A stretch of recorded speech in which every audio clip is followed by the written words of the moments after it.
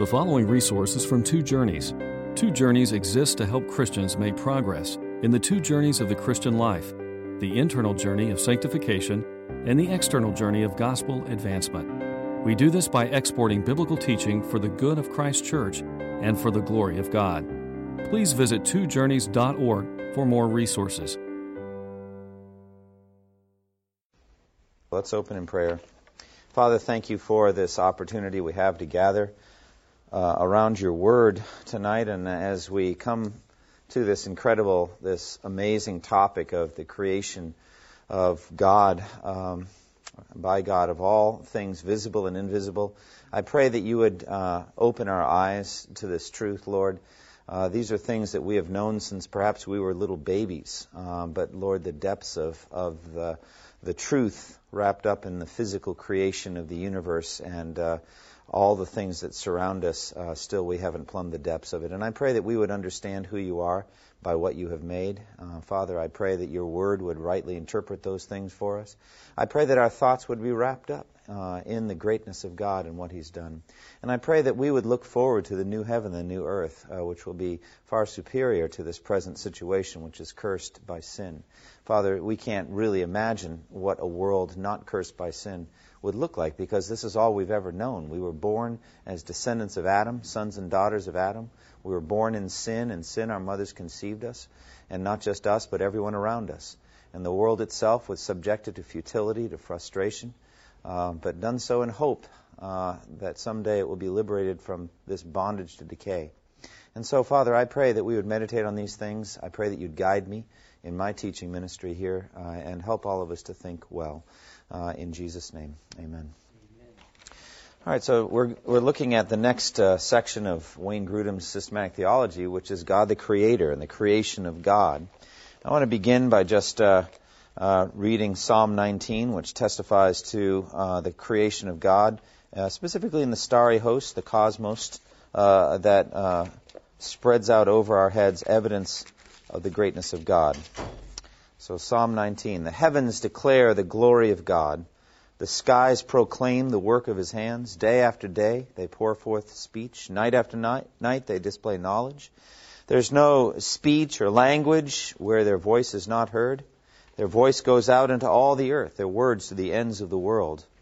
In the heavens he has pitched a tent for the sun, which is like a bridegroom coming forth from his pavilion, like a champion rejoicing to run his course. It rises at one end of the heavens and makes its circuit to the other. Nothing is hidden from its heat. The law of the Lord is perfect, reviving the soul. The statutes of the Lord are trustworthy, making wise the simple. The precepts of the Lord are right, giving joy to the heart. The commands of the Lord are radiant, giving light to the eyes. The fear of the Lord is pure, enduring forever. The ordinances of the Lord are sure and altogether righteous. They are more precious than gold, than much pure gold. They are sweeter than honey from the comb. By them is your servant warned. In keeping them there is great reward. Who can discern his errors? Forgive my hidden faults.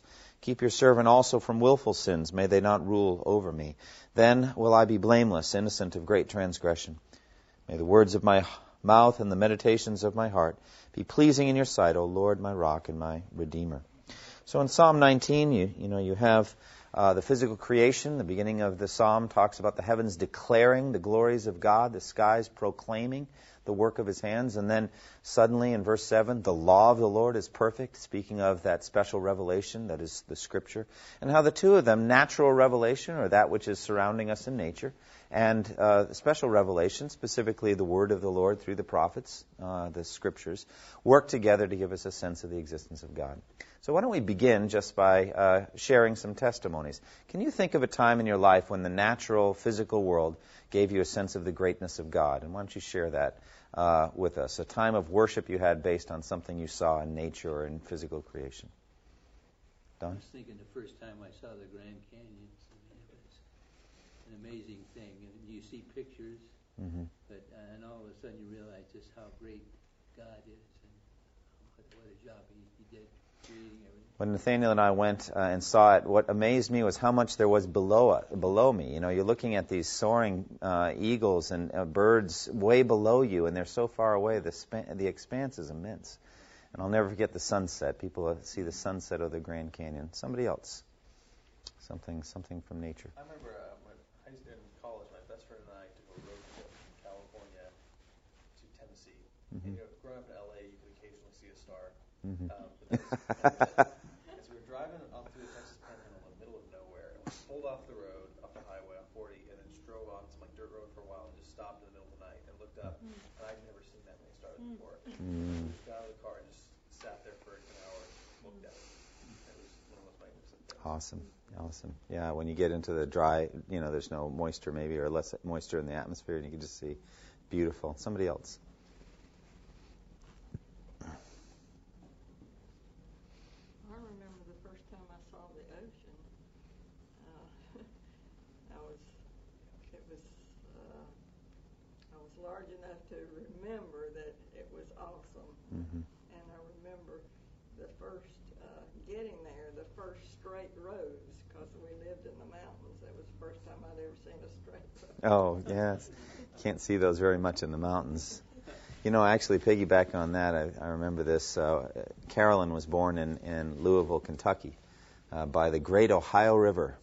And I'm saying that somewhat facetiously. I was born in Massachusetts, and I'd seen the ocean, and I wasn't all that impressed with the Ohio. But at any rate, we drove cross-country back. I don't know how old Carolyn was, but I think it was around the time of Christmas, maybe around Christmas. Is that it?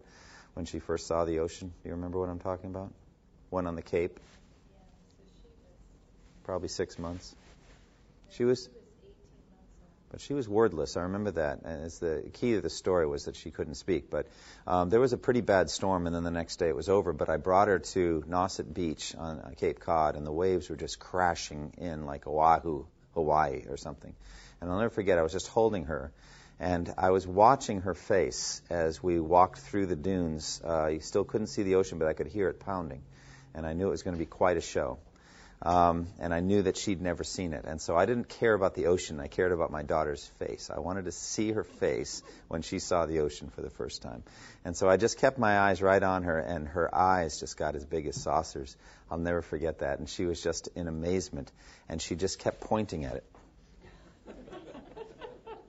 Over and over, the same gesture. I know, honey, I know, I see it.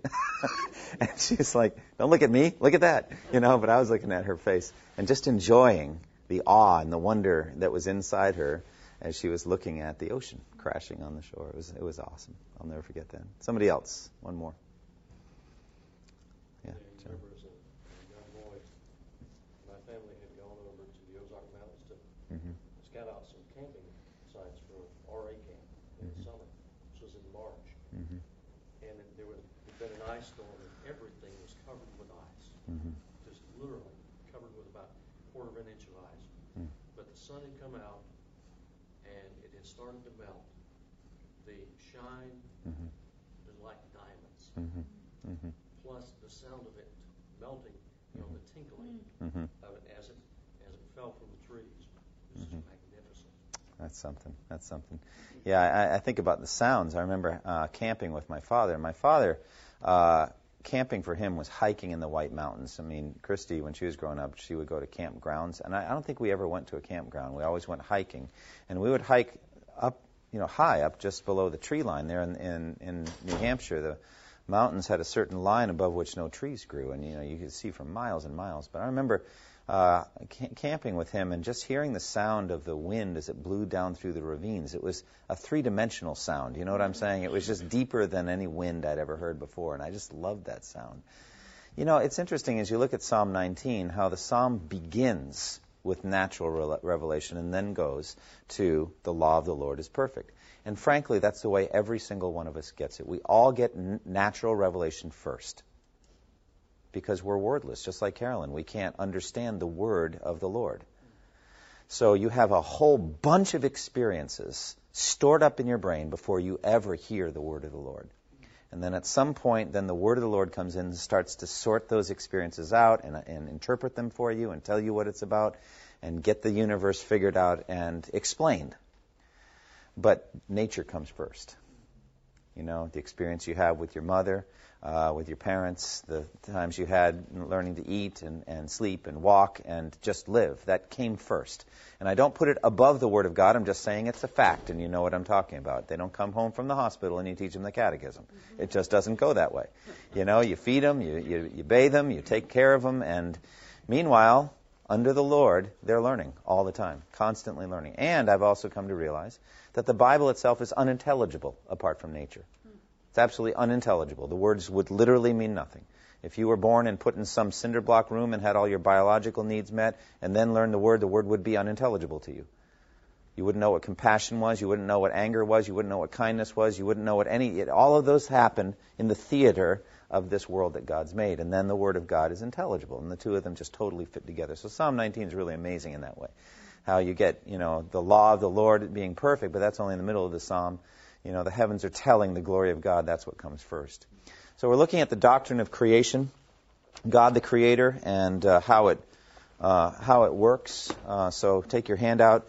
Wayne Grudem in his Systematic Theology. God created the entire universe out of nothing. It was originally very good, and He created it to glorify Himself. These are the basic concepts we're going to get across tonight. God created the entire universe out of nothing. Recently reading R.C. Sproul's book, Holiness, and he meditates for a while on nothing. And actually says it really can't be done. You can't think about nothing. I mean, seriously, just clear your mind. And so what are we going, Buddhist here? No. Clear your mind. Think of nothing. It really can't be done.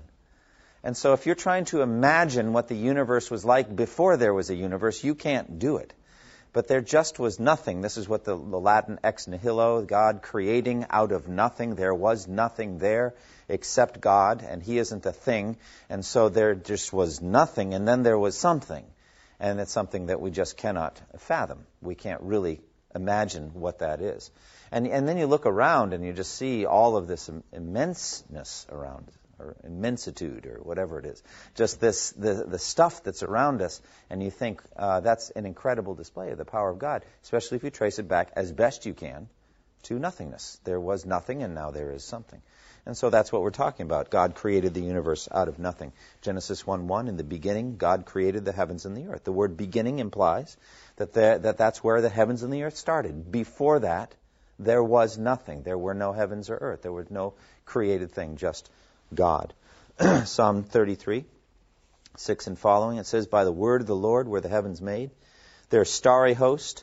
By the breath of His mouth, He gathers the waters of the sea into jars. He puts the deep into storehouses.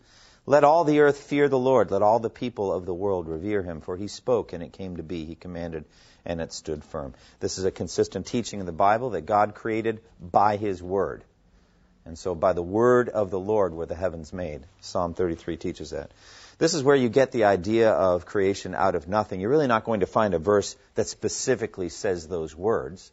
But basically it teaches everything that has been made, God made. Everything there was to be made, it was God that made it. John 1:3, through Him all things were made, and without Him nothing was made that has been made. So that's the creation of everything that there was. Acts 17:24, it says, the God who made the world and everything in it is Lord of heaven and earth and does not live in temples built by hands. So it teaches again that God made all things. In Romans 4:17, as it is written, I have made you the father of many nations. He is our Father in the sight of God, in whom we believe, the God who gives life to the dead, and calls things that are not as though they were. And I think that's a hearkening back to creation, that language in Romans 4:17. God calls things that are not as though they were. Think about it. Which came first, light or the word light? If God says, let there be light, and there is light, then the word came first. So the concept of light before there was light. The word light before there was light. And then came light. And so it all comes in the mind of God first. Everything, including you. So first it had to be in God's mind, and then He speaks it, and then it happens. That's really the order that we have here. God calls things that are not as though they were. What's interesting there is it's in Romans 4:17 where He's talking about justification by faith. He calls you righteous, though you are not. Isn't that something? And so He declares you to be righteous, and then He makes you righteous. That's our whole salvation. And you may not feel very righteous, The repentant sinner, a moment after being justified by faith, isn't feeling very righteous. But they are righteous in God's sight. God calls them so. And then He creates that righteousness, through sanctification and glorification, makes it so. So it's a powerful thing when you think about it. God calls things that are not as though they were. And then Hebrews 11:3, by faith we understand that the universe was formed at God's command, Word of God, so that what is seen was not made out of what was visible. So in other words, there wasn't anything. We humans rearrange. That's what we do. We take what is and make stuff out of it. All right? God didn't have anything to work with. But He had His omnipotence, and that was enough. But He was able to create these things. So what is seen was not made out of what was visible. It was made out of God, is really what Hebrews 11:3 is saying. Colossians 1:16, for by Him all things were created, things in heaven and on earth, visible and invisible, whether thrones, powers, rulers, or authorities, all things were created by Him and for Him. And then again, Revelation 4:11, you are worthy, our Lord and God, to receive glory and honor and power, for you created all things, and by your will they were created and have their being. So the concept here is that God made everything that was made. A.W. Tozer gives us that sense also in the knowledge of the holy, of an infinite gap between everything that was made and the Creator who made it. And so there's just an infinite gap between God and everything else. That's the holiness of God. He's just separate from all things that He created. There's just that infinite gap. And he says that there's a bigger gap between the archangel and God than there is between the worm and the archangel. And so we're actually closer to the archangel than we are to God, because He's infinitely above all of these things. So an amazing, amazing concept. Secondly, creator of everything in heaven and on earth. Okay? So the details of this. When they heard this, Acts 4:24, they raised their voices together in prayer to God. Sovereign Lord, they said, you made the heaven, the earth, the sea, and everything in them. The context here is of Peter and John released after the first arrest. Remember how they healed the man sitting outside the temple gate? They were arrested for it. Sanhedrin not quite ready to persecute them. They would get to that shortly. But I think they were just a bit stunned at that point and released them with just a warning not to preach in the name of Jesus and some threats.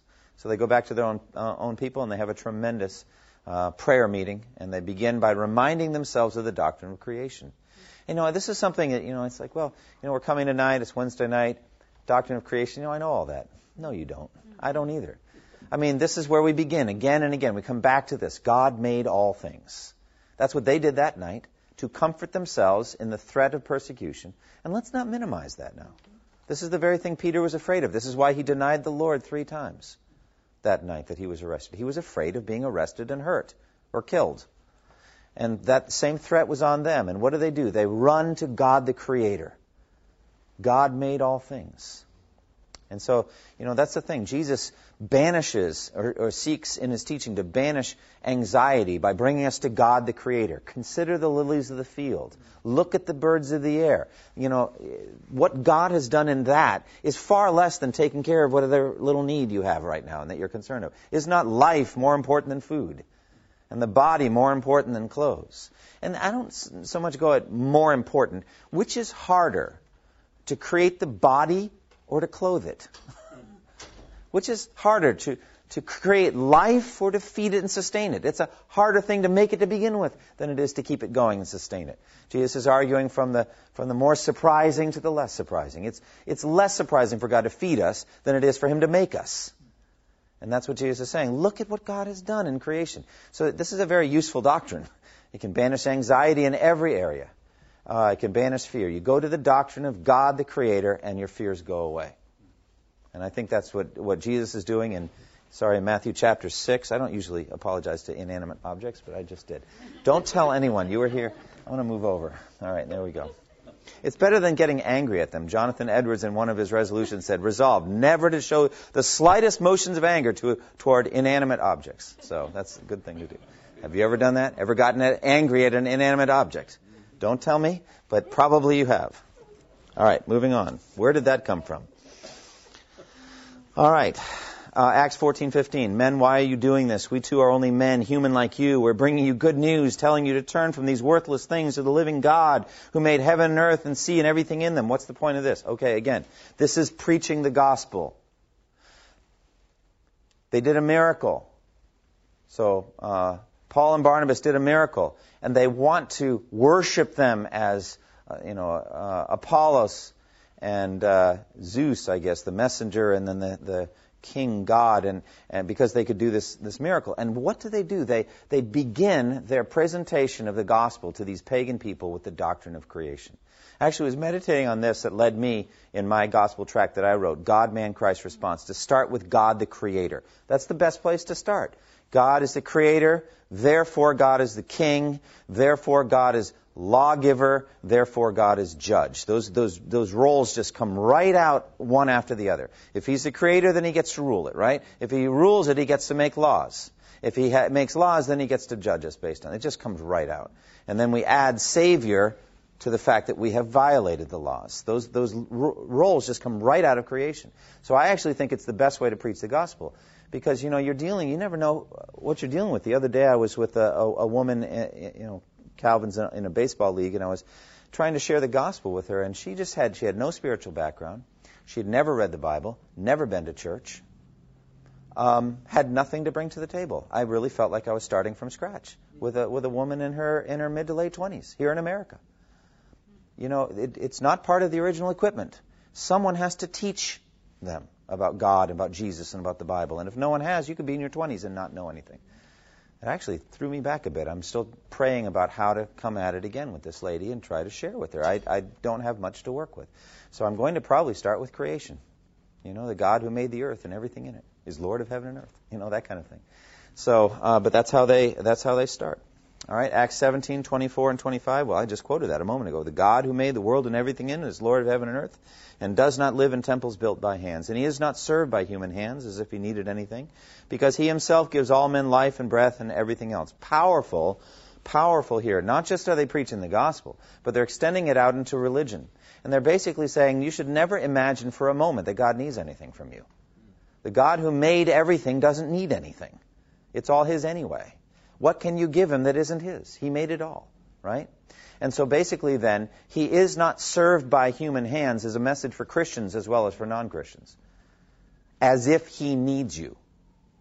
I don't mind people using this language, we are Jesus' feet, we are His hands. Do that, fine, but don't ever let go of this concept here. He doesn't need you. He doesn't need, and it is grace from God to use us.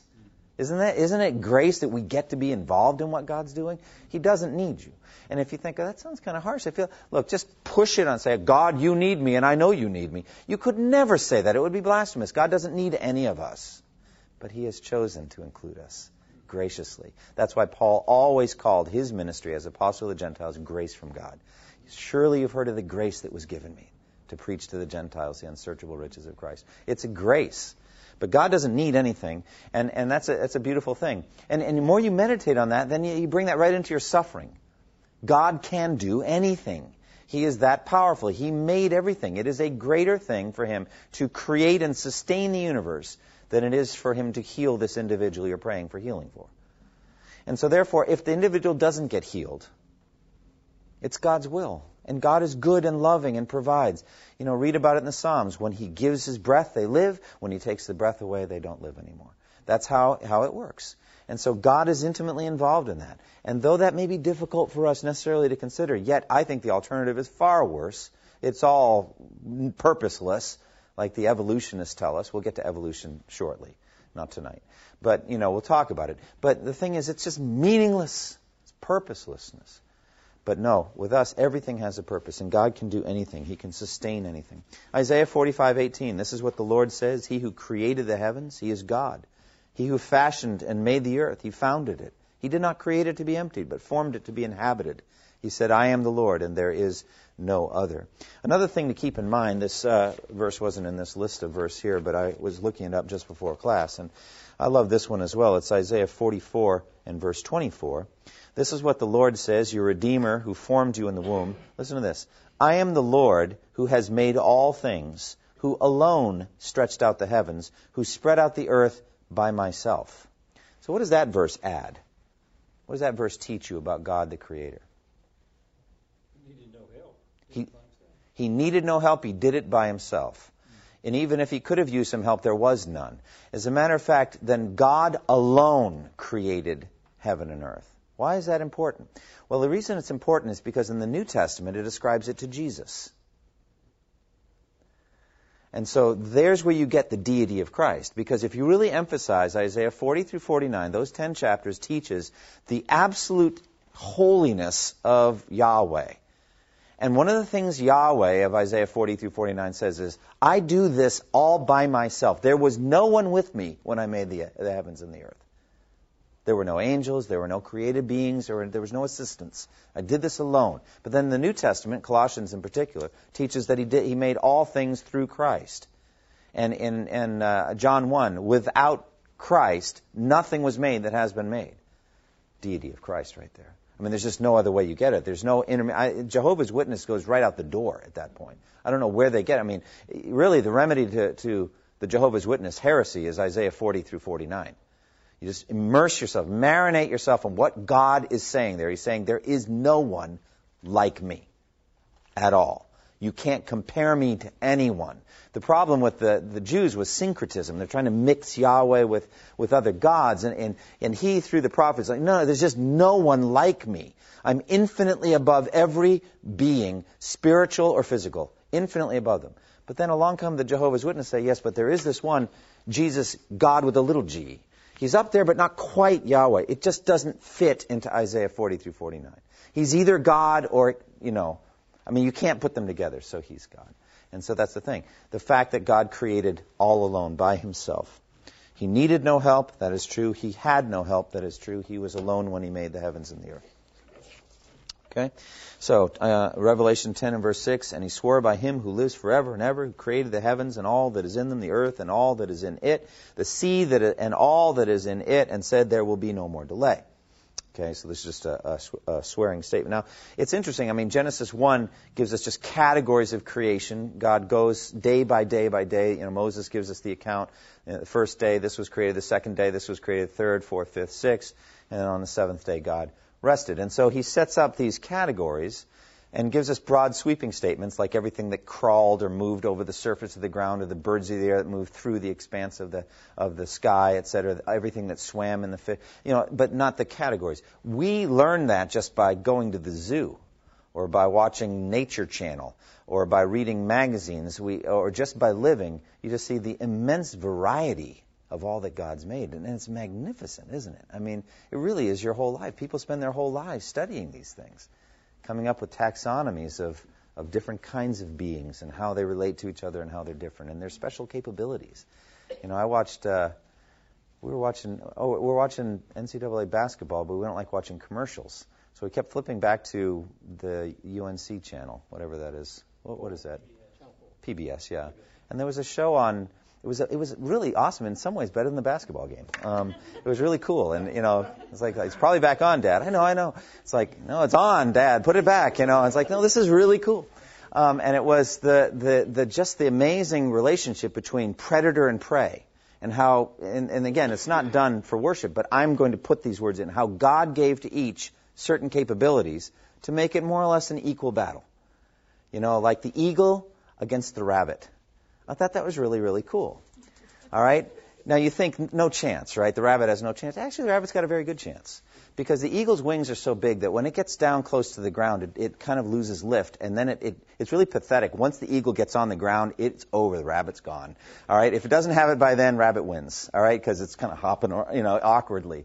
But when it's in full flight coming down, rabbit's in trouble. All right? So, it's just interesting to watch. And there were like 7 or 8 of these pairings that they studied. Like there was, a snake and a squirrel of some sort or whatever. And it was interesting to watch the way they would battle. And I just think the variety is amazing, isn't it? I mean, we could just, the rest of our lives, just be studying what God's done.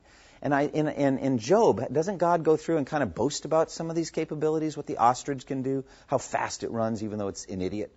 Look how it treats its young. I mean, it puts it down on the ground. I mean, anybody could just kick the shells of the eggs and but when it runs, boy, it goes fast. I just think it's interesting, and just how God boasts in the great strength of the behemoth, the beast, whatever it is, and all of these different things. God made all those things, and He made them to glorify Himself. The creativity, it's just marvelous. Do you think there are any species on Earth that we haven't noticed yet or haven't commented on or observed? I think there got to be, especially in the deep. You know, way down, like 5 miles down and all that. There's some creepy-looking, nasty creatures down there. Have you seen some of these things? Like, you wouldn't put them in pictures or like in a mobile over like a 4 or 5-year-old's bed. It's like looking, it's like, oh, take it away. You know, that kind of thing. But they're creepy looking. But God made those, you know? I have odd thoughts, don't I? But I'll tell you what. But I think it's just amazing, all the things that God's made. All right, next thing, the impermanence of all created matter. In Psalm 90 and verse 2, before the mountains were born, or you brought forth the earth and the world, from everlasting to everlasting you are God. Here, God is set over against the mountains. Though they may seem like forever, God predates them. And God will actually, in some sense, remove them and remake them, I guess, in the new heaven and the new earth. 1 Timothy 6:17, command those who are rich in this present world not to be arrogant, nor to put their hope in wealth, which is so uncertain, but to put their hope in God, who richly provides us with everything for our enjoyment. The word is uncertain. Physical, material things are uncertain. They are impermanent. God alone is permanent. And then Psalm 19, 1 and 2. Another verse I think that teaches this is, all men are like grass, and all their glory is like the flower of the field. The grass withers and the flowers fall when the breath of the Lord blows on them. Surely the people are like grass. The grass withers and the flowers fall, but the word of our God stands forever. So there God contrasts impermanence that we see just built into the physical world with the word. Okay? The grass of the field here today, tomorrow thrown in the fire, Jesus says. But the word of God stands forever. And so these things are impermanent. They're transitory, etc. All right, so there's also another aspect, and that is the creation of the spiritual universe. There is a spiritual universe which we cannot perceive by our 5 senses. The spiritual universe which surrounds us can only be perceived by faith. Okay? By faith we understand that there is an invisible world. So when it says, in the beginning God created the heavens and the earth, we know that there is a heavenly realm as much as there are just atmosphere and outer space above us. There is the heavenly realms. We use that kind of language. Okay, Revelation 10:6, we've already seen this. And he swore by him who lives forever and ever, he created the heavens and all that is in them. Okay, well, what is that? You know, what is that? What are the heavens and all that is in them? Well, probably, and it's not here, but I would say, you know, in Ephesians 6 it gives us a sense of this, where it says, put on the full armor of God so that you can take your stand against the rulers, against the authorities, against the powers of this dark world, and against the spiritual forces of evil in the heavenly realms. Well, that's a lot of terms there. Rulers, authorities, powers of this dark world, spiritual forces of evil in the heavenly realms. I don't believe this is many words for the same thing. I think it's that, and clearly there, we're supposed to take our stand against these things. So this is the organization of Satan's kingdom. He has an organized evil kingdom. So this implies, and you know, there's no clear mathematics on this. It does say that the dragon took a third of the stars and cast them to the earth. And so some people think that a third of the spiritual beings rebelled against God with Satan and were thrown down to the earth. That's fine, and I accept that. In any case, the demons had to have their origin somewhere. But this terminology is about the most specific we'll ever get in terms of an organization of the evil that opposes us. Okay, Jesus said, if Satan is divided against himself, how then can his kingdom stand? The word kingdom implies an organization. We are facing an organized foe. I do not believe in the omnipresence of Satan. I think he's awfully quicker than you, but he's not omnipresent, okay? And so therefore I have believed that Satan hasn't dealt with any of us in our lives because we're not important enough. But he has dealt with us indirectly by dispatching evil beings to especially go after, you know, so we have, I think, assigned demons and people that, demons that make our lives difficult, who know us and know our weak spots and do, in fact, tempt us. And we can, in that sense, say, resist the devil and he will flee from you, means his emissary, the one that he has dispatched to make your life miserable. All right? But I do believe that this is what it means. We have to put on our spiritual armor to stand firm against it. The rulers, plural, and authorities and powers of this dark world and the spiritual forces of evil in the heavenly realms. the indication you have that the good spiritual universe is organized. There are such terms as archangel and angel. The word arch means ruler or ruler angel, so there's some kind of organization or hierarchy on the good side too. And so we have, also in the book of Daniel, Michael, the great prince that protects your people, uses the word prince there. So there's a sense of a hierarchy of order and of command. Michael is called the commander of the Lord's armies. And so there is that. And then in the book of Revelation, you have different, seems, orders of spiritual beings, like these living creatures and others. So there's this sense of things in the invisible realm. Nothing the five senses can prove. Nothing. Now, I'm not saying that the spiritual realm can't affect the physical realm. Clearly it can. But I'm just saying that you can't prove the existence of the spiritual realm by empirical science, by the five senses. No laboratory can pick it up. Although in a recent Dan Brown novel I was reading, The Lost Sign, the scientists in there said that the soul actually has mass. And so they got in this story, I can't believe this, some terminal patient was willing to be part of a scientific experiment. So when it was obvious he was going to die, was put in some hermetically sealed thing and weighed, and just as he died, I guess from lack of oxygen, in any case, just as he died, there was a slight change, and it was pathetic. I just was laughing out loud as I was listening to this CD, as Dan Brown gave us yet more theology and science all at once. So at any rate, the fact of the matter is the physical and spiritual are in some way distinct. But we know that it's there, don't we? By faith we understand these things, the invisible realms. Those things you cannot see, but you know they're there. I believe in demons. I believe in angels. I believe in the throne of God. I believe 100 million angels are serving God, ready to serve Him at any moment. Thousands upon thousands attended Him, and 10,000 times 10,000 stood before Him. And so that worked out to 100 million. So that's a lot of angels. I believe in that. But I can't see it. I just believe in it because the Word of God teaches it. What we're learning here tonight is God made all that. That's what I'm saying. Made it all. Including Satan and all of his. He made it all. All of it. I mean, think about the power involved there. 100 million angels. And those are the good ones, And you think about that. Just the power of God in creating all of these things in the invisible spiritual realms. So God created them. Says in Colossians 1:16, for by Him all things were created, things in heaven and earth, visible and invisible, whether thrones or powers or rulers or authorities, all things created by Him and for Him. So Colossians 1:16 gives you that same kind of listing. Okay, Psalm 148. Praise Him, all His angels. Praise Him, all His heavenly hosts.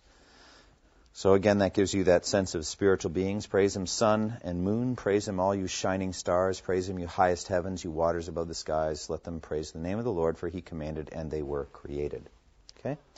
I'm not sure if we go into this. No. Yeah, well, later. All right. Well, I want to say right now, I'm led to say, but later we'll get to the relationship of God to His creation. But God not only creates them, but sustains them. I believe that God sustains everything He creates. I don't think He creates anything that's cut free from Him. Nothing. So in other words, that God creates and sustains. By your will, they were created and have their being. You got to put those two together. So basically then, you continue to exist if God wills. Right? And that includes Satan as well. They are not equal, positive and negative equal. They're not at all.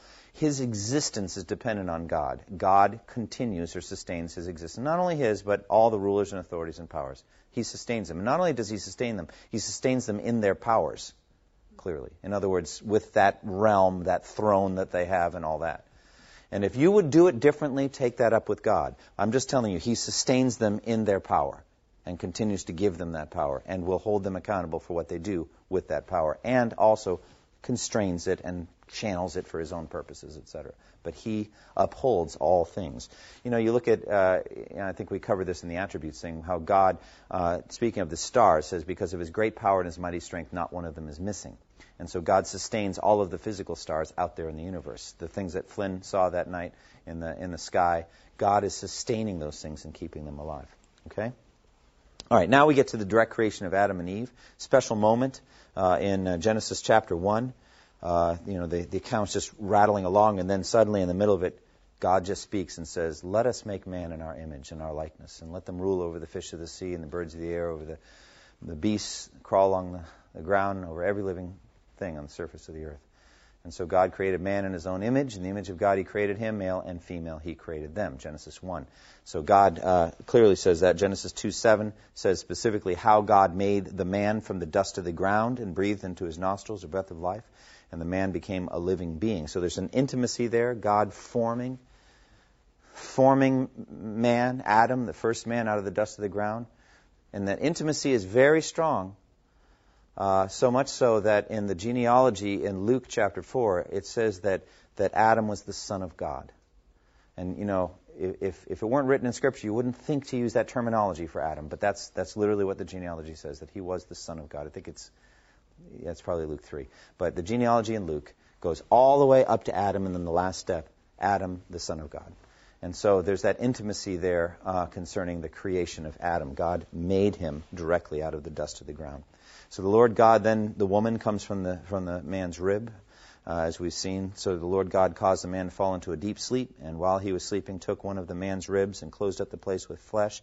Then the Lord God made a woman from the rib he had taken out of the man and brought her to the man. Again, that same level of intimacy. The fact that he specifically fashioned the first woman from this piece of the man's body. And so we have that same intimacy there in the creation of both male and female, God creating them in his image. Obviously, it's just set apart as different from anything else in the physical creation. Human beings are just different than anything else that God made. Adam said, "This is bone of my bones and flesh of my flesh. She'll be called woman, for she was taken out of man." And 1 Corinthians 11 teaches the same thing. So this is the special creation of Adam and Eve in the image of God. And again, this is just vital for us to recognize. We're not random bits of cosmic dust or whatever. We were created by God. We were created in the image of God. We are special and we are unique. We're not as fast as the animals, some of the animals. We're not as strong. We can't fly. We can't swim in the depths of the sea and all that. But we rule.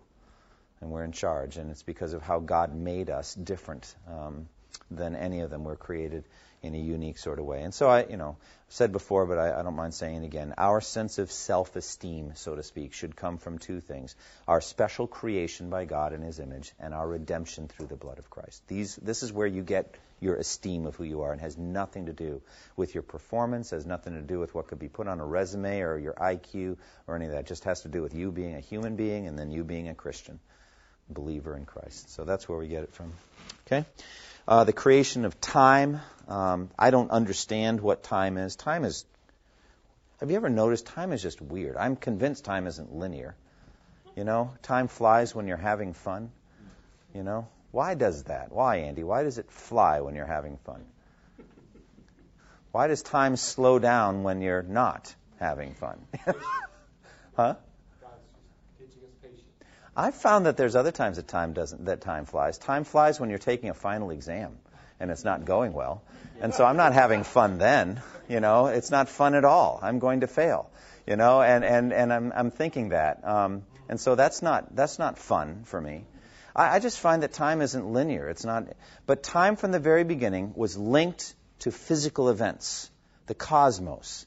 That God put the sun and the moon and the stars in the heavens to mark seasons and days and years. It says. So we get our sense of time from the orbit of the planets and from the rotation of the earth, and the evening and morning there was the first day. And so these physical events are tied to the progression of time.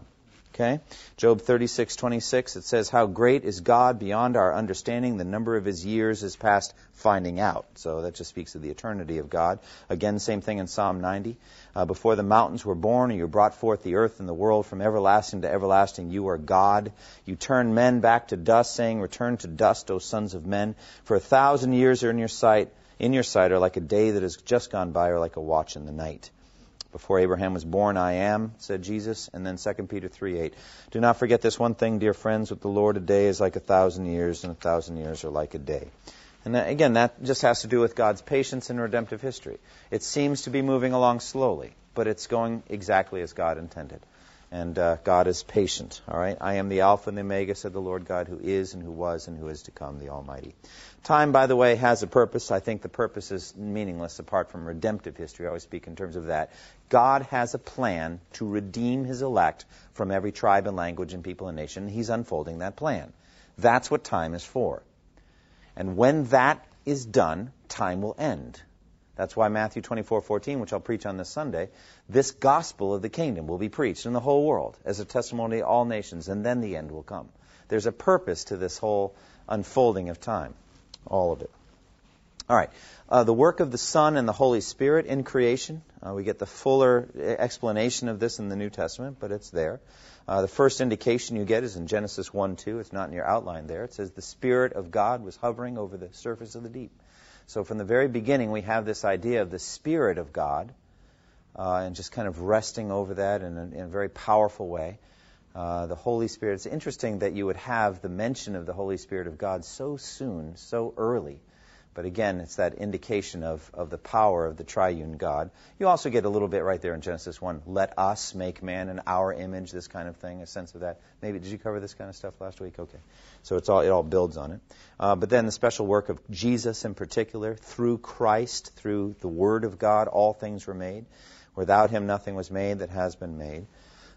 It's a very deep concept. You know, it says in Psalm 33, by the word of the Lord were the heavens made. But then John 1:1 says, in the beginning was the Word. And so it really links Jesus to Word. And so it's like by Jesus then was everything made. I don't know what that means. I don't think I ever will. What does it mean? By Jesus, the Father made everything. Or through Jesus. I don't know what that... Jesus isn't a pipe or a piece of electric wire. I don't know what it means that through Jesus, the Father made everything, but I just accept that kind of language. In some way, through Jesus, God the Father. And God the Father didn't make anything apart from Jesus. It wasn't like he made 90% or 60% of the world through Jesus and then the other 40% on his own. Everything that was made through Jesus. That's powerful when you think about your own existence. It was through Jesus that God the Father made you. Isn't that powerful when you think about that? I mean, and think about just the arrogance of the Jews to reject Jesus, their Creator. Now you could say they didn't know who he was. I know that, but still, he was their Creator. And so for him to come, I mean, again, only in that way would Jesus' statement, how often I've longed to gather your children together as a hen gathers her chicks under a wing. Hen? You know, who are you? He's like some 30-something rabbi from, some son of a carpenter saying, I wish I could have gathered all your people together like a mother hen gathers her chicks. Who are you? I'm your Creator. That's who I am. I'm your Creator. I made you. Or the Father made you through me, speaking more technically. It's just an amazing statement, amazing thought. But it's through Jesus that God made all things. And then 1 Corinthians 8:6, yet for us there is but one God, the Father, from whom all things came and for whom we live. And there is but one Lord, Jesus Christ, through whom, there's that word again, through whom all things came and through whom we live. We've already seen Colossians 1:16 and Hebrews 1:2. In these last days he has spoken to us by his Son, whom he appointed heir of all things and through whom he made the universe. We've already seen this Genesis 1:2 concerning the Holy Spirit. Job 33:4 says, the Spirit of God has made me, the breath of the Almighty gives me life. Psalm 104 verse 30, when you send your Spirit, they are created and you renew the face of the earth. So through the Holy Spirit, also the power of the Spirit, God creates, sustains, upholds all things. All right, so we've gotten to the basic facts of creation. Now, why did he make it? Jonathan Edwards wrote a great work, The End for Which God Created the World. And so he meditates on this, the end or the reason, the ultimate purpose, why God made all things. The heading says here, God created the universe to show his glory. Isaiah 43:6 and 7, I will say to the north, give them up, and to the south, do not hold them back. Bring my sons from afar, my daughters from the ends of the earth, everyone who is called by my name, whom I created for my glory, whom I formed and made. It's interesting. This idea of created for the glory of God is pervasive throughout Scripture. But this is the only passage that directly says it. That's why you keep seeing it over and over. It's because this is the one that openly says, I made you for my glory. But it does come up, in other ways. It's just not as clear as this one verse in Isaiah 43. Revelation 4:11, for example, you are worthy, our Lord and God, to receive glory and honor and power, for you created all things, and by your will they were created and have their being. Here this verse, all this verse is saying is, it is right for you to get the glory for it because you did it. That's really what it's saying. So the implication, the connection between God did it, and therefore it's for the praise of His glory, just comes right across in Revelation 4.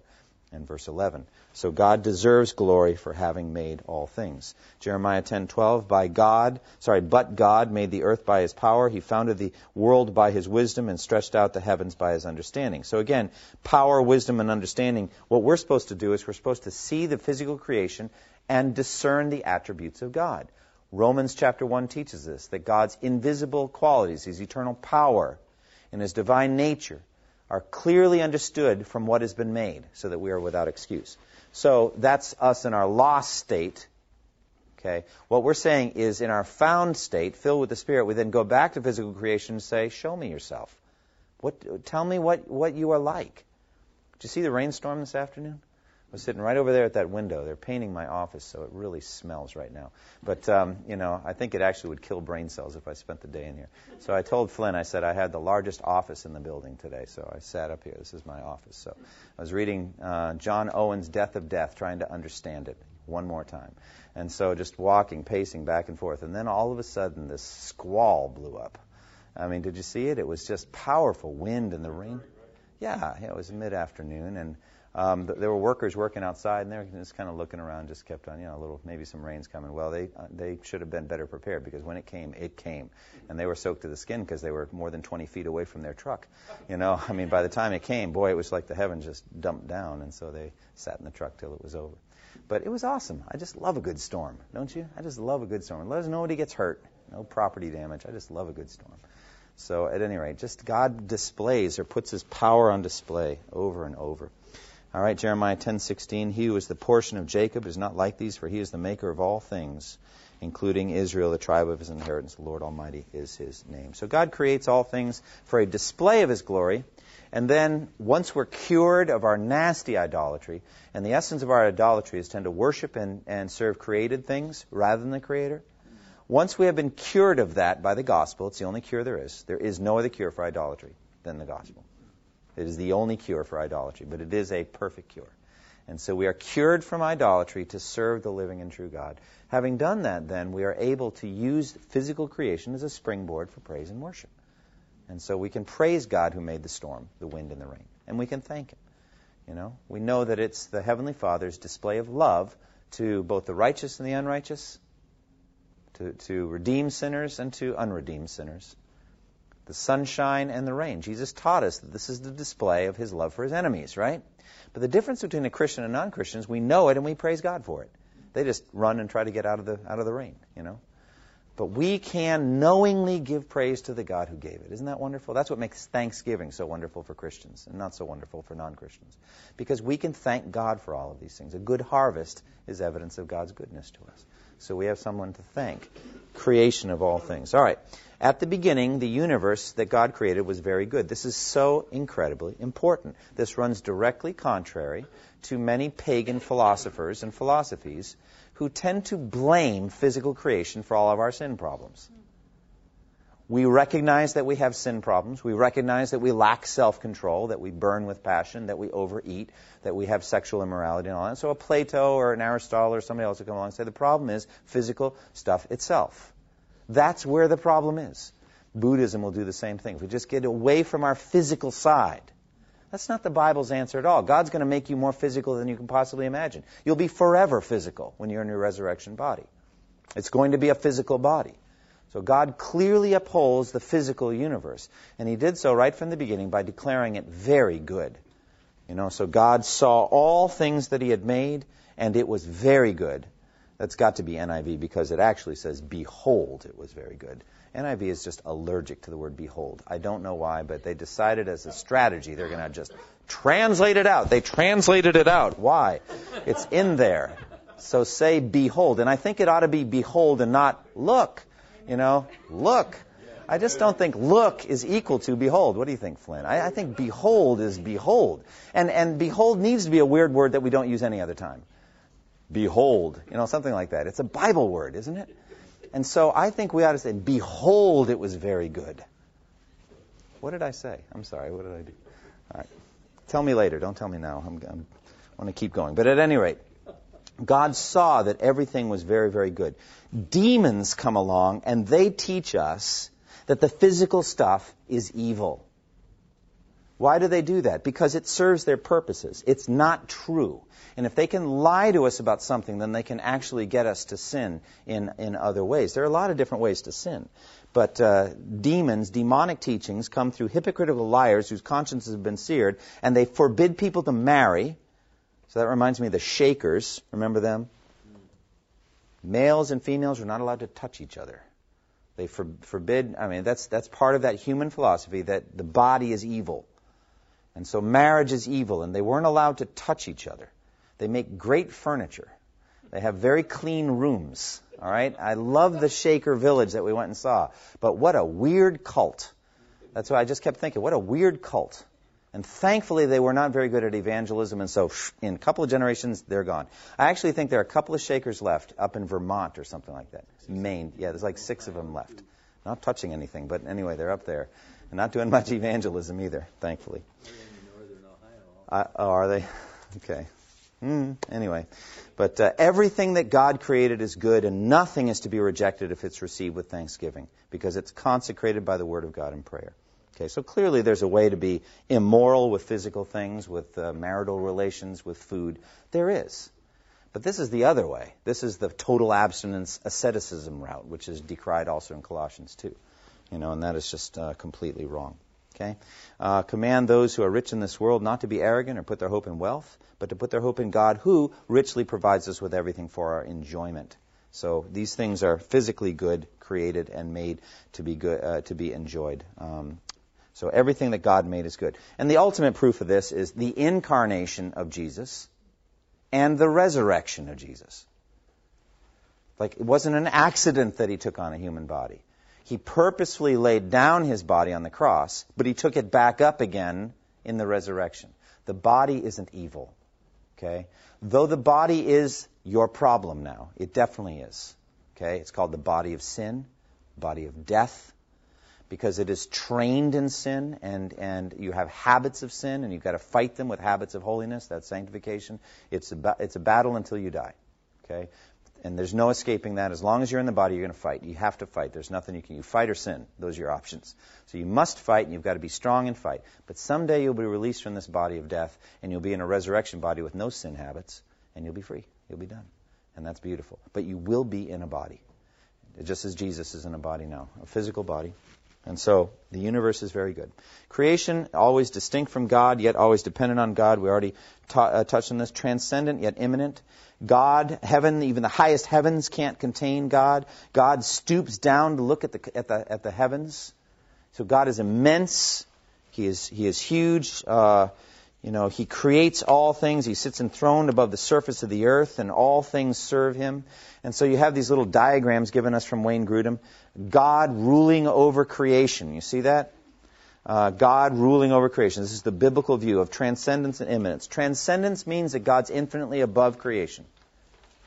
Heaven, even the highest heavens, can't contain you. He stoops down to look at the heavens. That's transcendence. Immanence is in him we live and move and have our being. That's an immanence verse, if ever there was one. In him we live and move, and you don't exist apart from God. So he is right there with you every moment. So now I do believe there's relational language that the wicked God knows from afar. But that's relationship language. When they're wicked, he knows them from afar, but he knows everything about them. And he's right there, and he's right there to judge them when the time comes. But I'm just saying, relationally, they're distant from God. Okay? Materialism is, there it is, a circle with the universe. That's all there is. There is no God. Pure materialism is there is no God. God is part of the material universe. It's some synapse brain thing going on in us, and we create a bunch of cultural trinkets and rituals and all that. It's all material. That's the way an atheistic scientist looks at religion. It's just part of the material universe. So Carl Sagan says the cosmos is all there ever has been, is, or ever will be. That's his God. You see that? That's pure materialism right there. All right? And so he dispenses with the question of what made the cosmos. He said, well, what made your God? Nothing. It always exists. Well, that's the way I am about the cosmos. Nothing made it and nothing needed to make it. It's always been here and it always will be. That's his answer. Okay? Actually pretty hard to refute, except the Scripture gives us things to say. But out of that mindset, he can't be budged, because to him, it's a ridiculous question, what made the cosmos? It just is here, and it rearranged through evolution. It's stuff like that.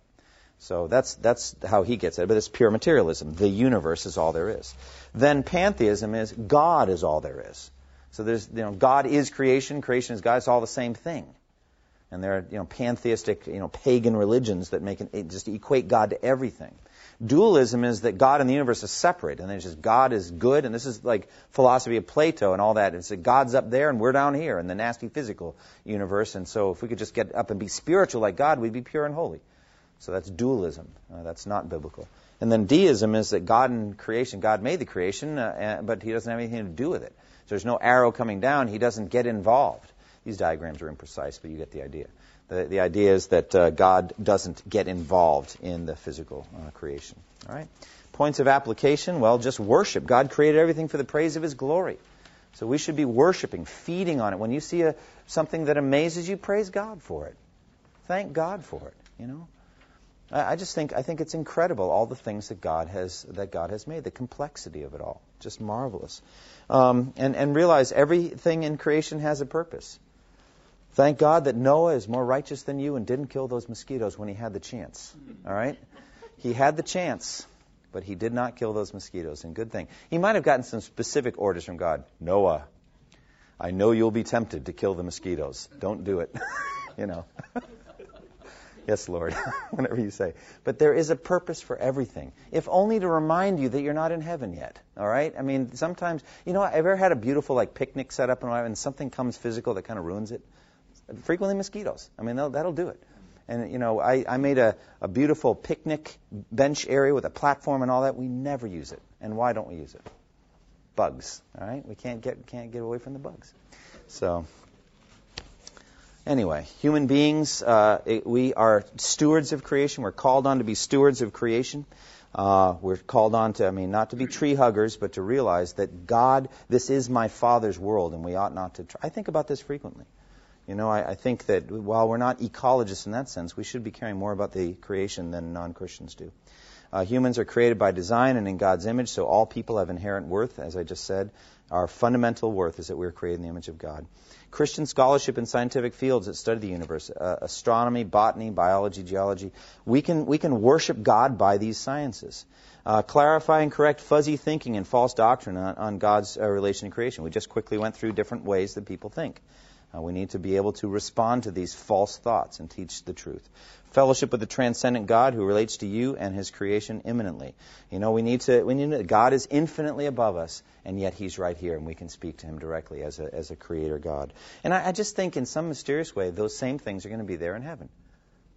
God is going to be more immanent than we can possibly imagine. We will see his face, and his name will be on our foreheads. It's just that intimacy. But still, I think there's going to be that sense of his infinite aboveness. He's going to still be God and we're not. And so there's going to be both of those in a beautiful way.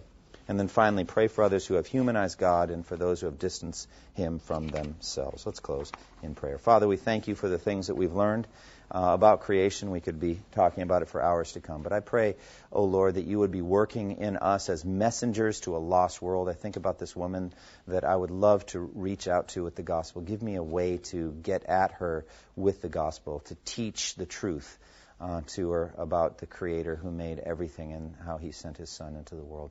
And Father, I pray that we would walk in newness of life based on these things, and that we would be the kind of people that you want us to be while we wait for you to redeem the earth. We pray in Jesus' name. Amen.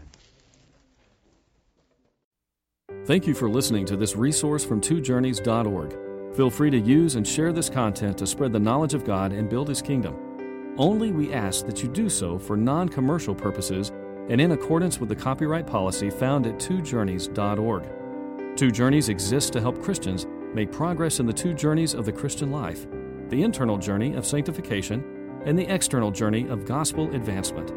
We do this by exporting biblical teaching for the good of Christ's church and for the glory of God.